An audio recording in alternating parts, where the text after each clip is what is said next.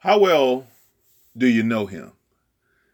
How well do you know him? You know, it's funny how people can claim they know somebody and they don't really know them. They may know of them, they may have heard about them, but they really don't know them. And when you think of God, what is actually on your mind? Is this just another ploy to think of yourself and ask for more favor? You know, and so that's when you pray, is when you want something.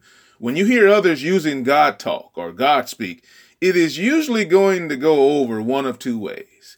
It is a religious fanatic, usually, or a person who knows God, but may be using him in the wrong context, the wrong atmosphere, or the wrong place. Do they really know him, is the question.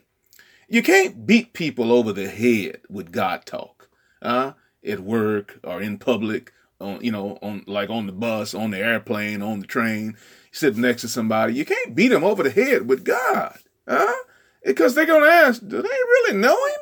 You know, be careful of your testimony, because it can turn people off instead of on. Yes, God is always relevant. We're not arguing that, but you got to be wise in how you present him. Now, speaking of God in today's world, just who is God to you? Because that's another question. The reason I ask is because the world has made God buffet style. He's a little of this and a little of that, and so on and so on. You know, you're not allowed to build your God as you please. That's not how it works. Of course, that would not really be God. But tell that to those who practice this method, because there's a whole lot of folks in this world, they got a buffet style God. Even some of the voices you hear on the radio and on TV who talk about God all the time, they're not really in touch with God. They don't really know God. And they may be introducing you to something that is not God at all.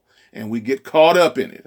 They may believe they are in touch with God, and they may sound convincing. But when you check the word, you find out they are far from him. Also, when you check their lifestyle, it's easy to see they really don't know him.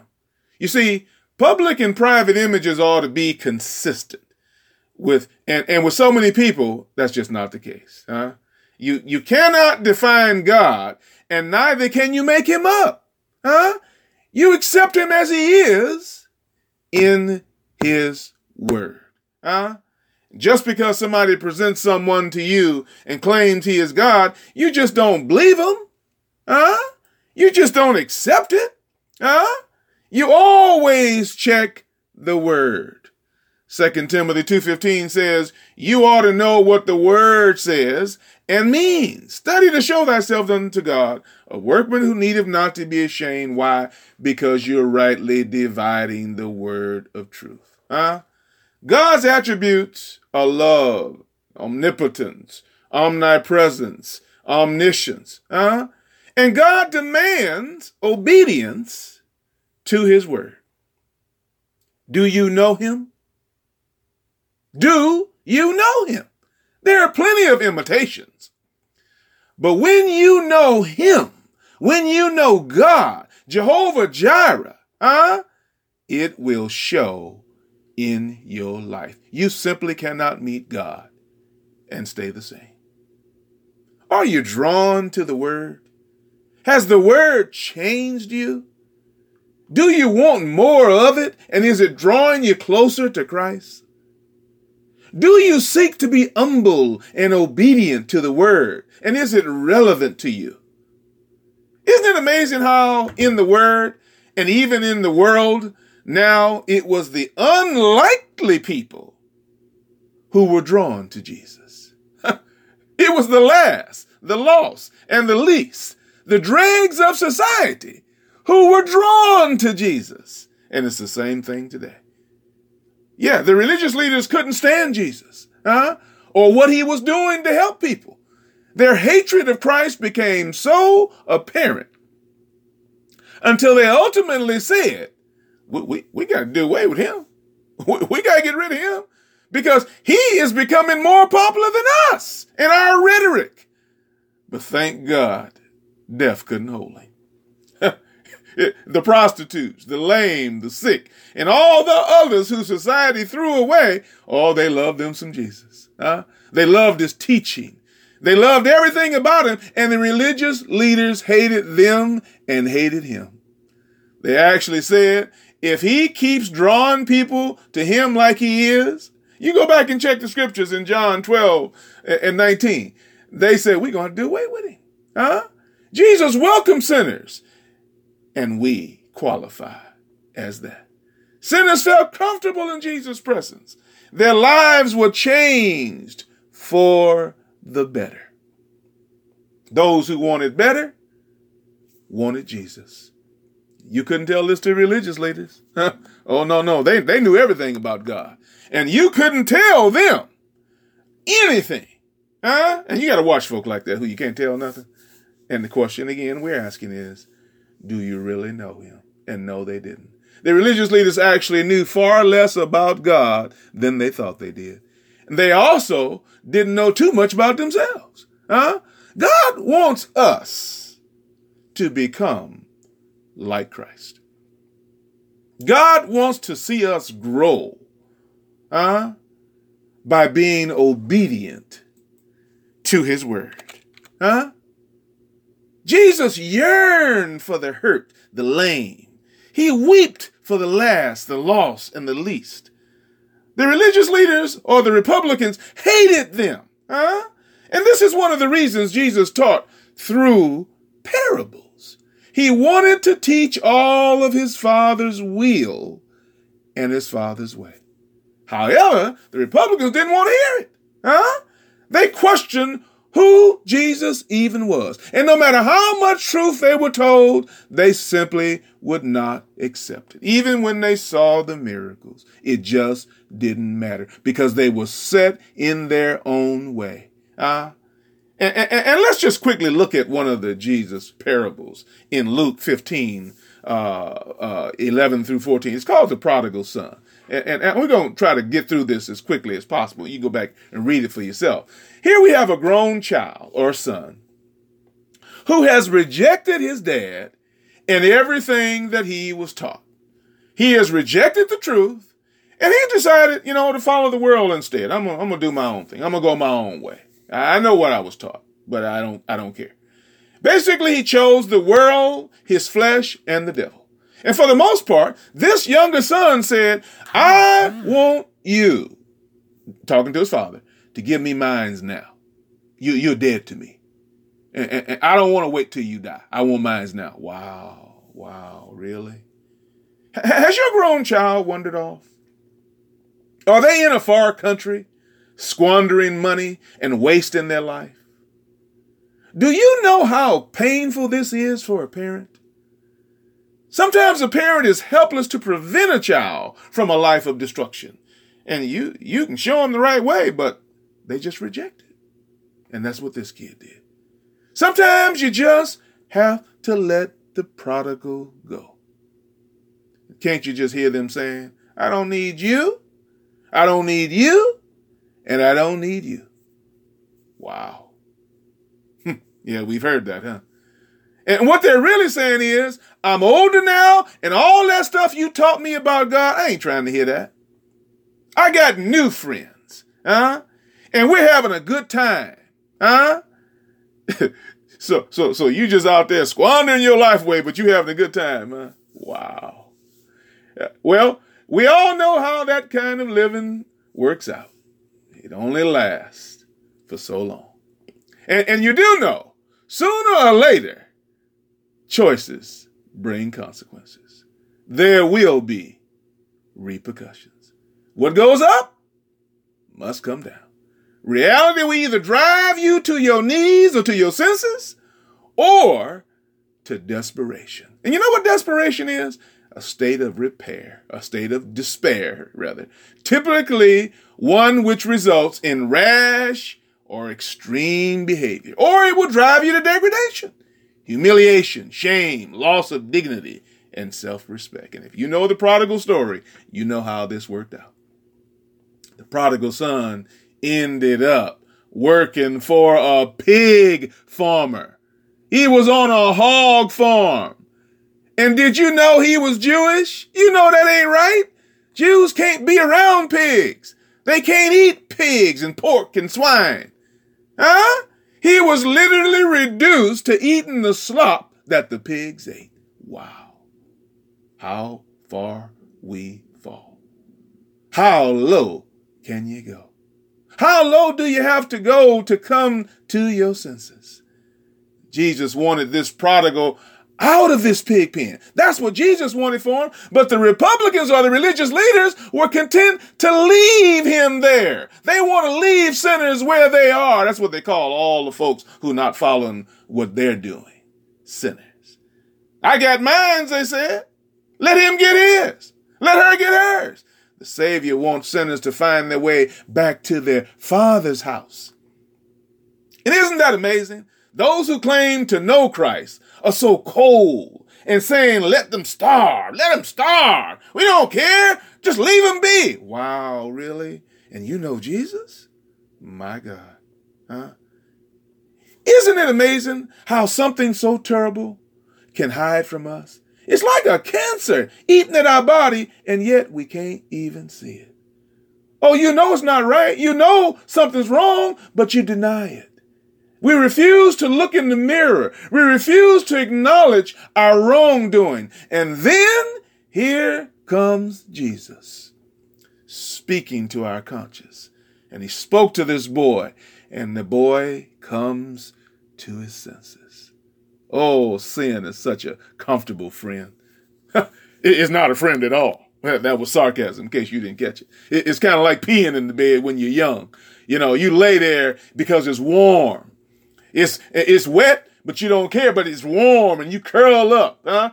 Now, you know you're going to stink. You know you're wet and you know the bed is stained, but you don't care. You don't get up, huh? And Jesus is saying, stop it. Get up. You know who you are. Make some better choices for God's sake, huh? So you can get some better results. It's insane to keep doing the same thing over and over again and expect different results. If you want to be better, you have to do better. Stop the nonsense of, I gotta be me. I gotta find myself. Oh, just stop it. You can't find yourself in a pig pen.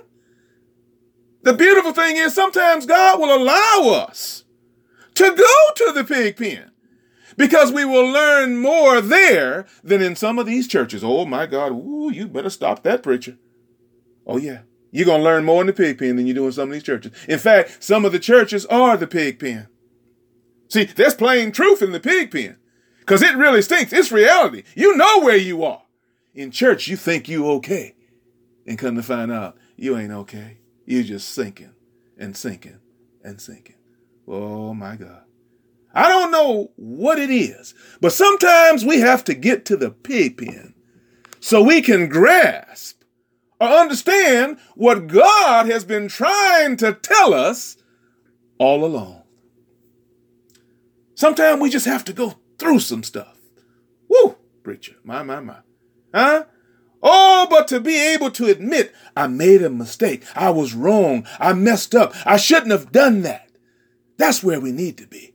And look at me now. I'm in the pig pen. I stink. I'm eating slop. Huh? The servants in my Father's house eat better than this. I've got to get myself together and I've got to go home. Huh? And there's no harder place to go to than back where you failed. And you told folk, leave me alone. I know what I'm doing. And now you've got to go back. You once told others, you can, you better not say it. Woo. Now you've got to go back. Oh, you left home. When you left town, you were Mr. Big Stuff. You were Mrs. Big Stuff. You were so sure and so secure. And now you've got to go back tattered and worn you've got to go back home. But oh, God is so good. The scripture said that boy's father was watching and waiting and looking down the road every day. He was hoping his son would come home. And lo and behold, one day, there he was. He was filthy and tattered and broken.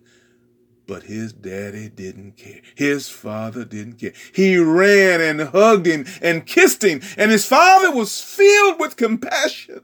Oh, he said, my son who was lost is now found. My son who was blind can now see. Oh, bless his name. And no matter how degrading we become, right there in the pig pen of degradation, God will pick us up and welcome us home. He will get the finest robe and kill the fattest calf. God says, my son who was lost is now found. Do you know him? Do you know this God? Do you know this Father? He supplies strength for the weak. He's available for the tempted and the tried. He sympathizes and he saves. He strengthens and he sustains. He guards and he guides. He heals the sick. Oh, bless his name. He cleanses the lepers. He forgives the sinners. He discharges the debtors. This is the God I'm talking about. He delivers the captives. He defends the feeble. Do you know him? He's the key to knowledge. He's the wellspring to wisdom. He's the doorway of deliverance. He's the pathway of peace. And my question to you is, do you know him? The Florida Mass Choir is going to come and sing now. I'm talking about Jesus. That's my King. Weekly Encouragements by Nam Ware. God bless you. Come on, choir.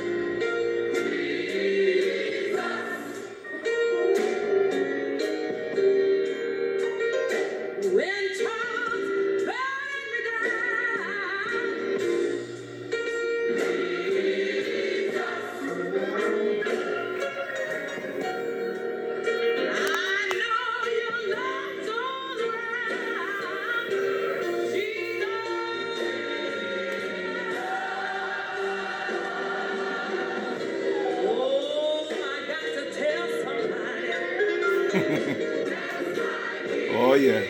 Hallelujah. Do you know him?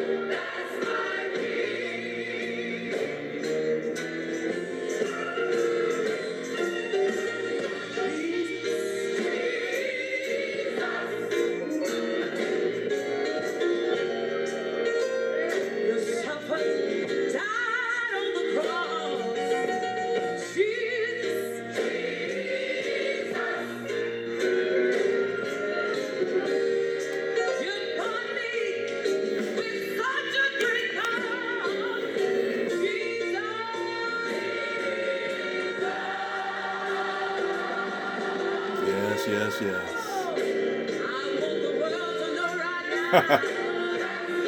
Yes, do you know him?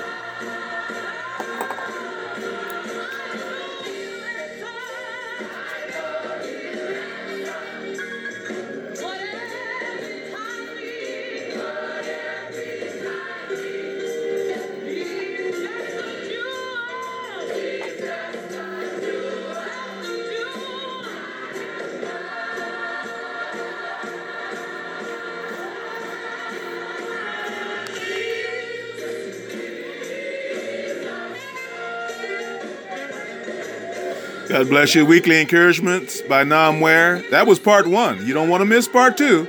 And tell a friend. God bless you.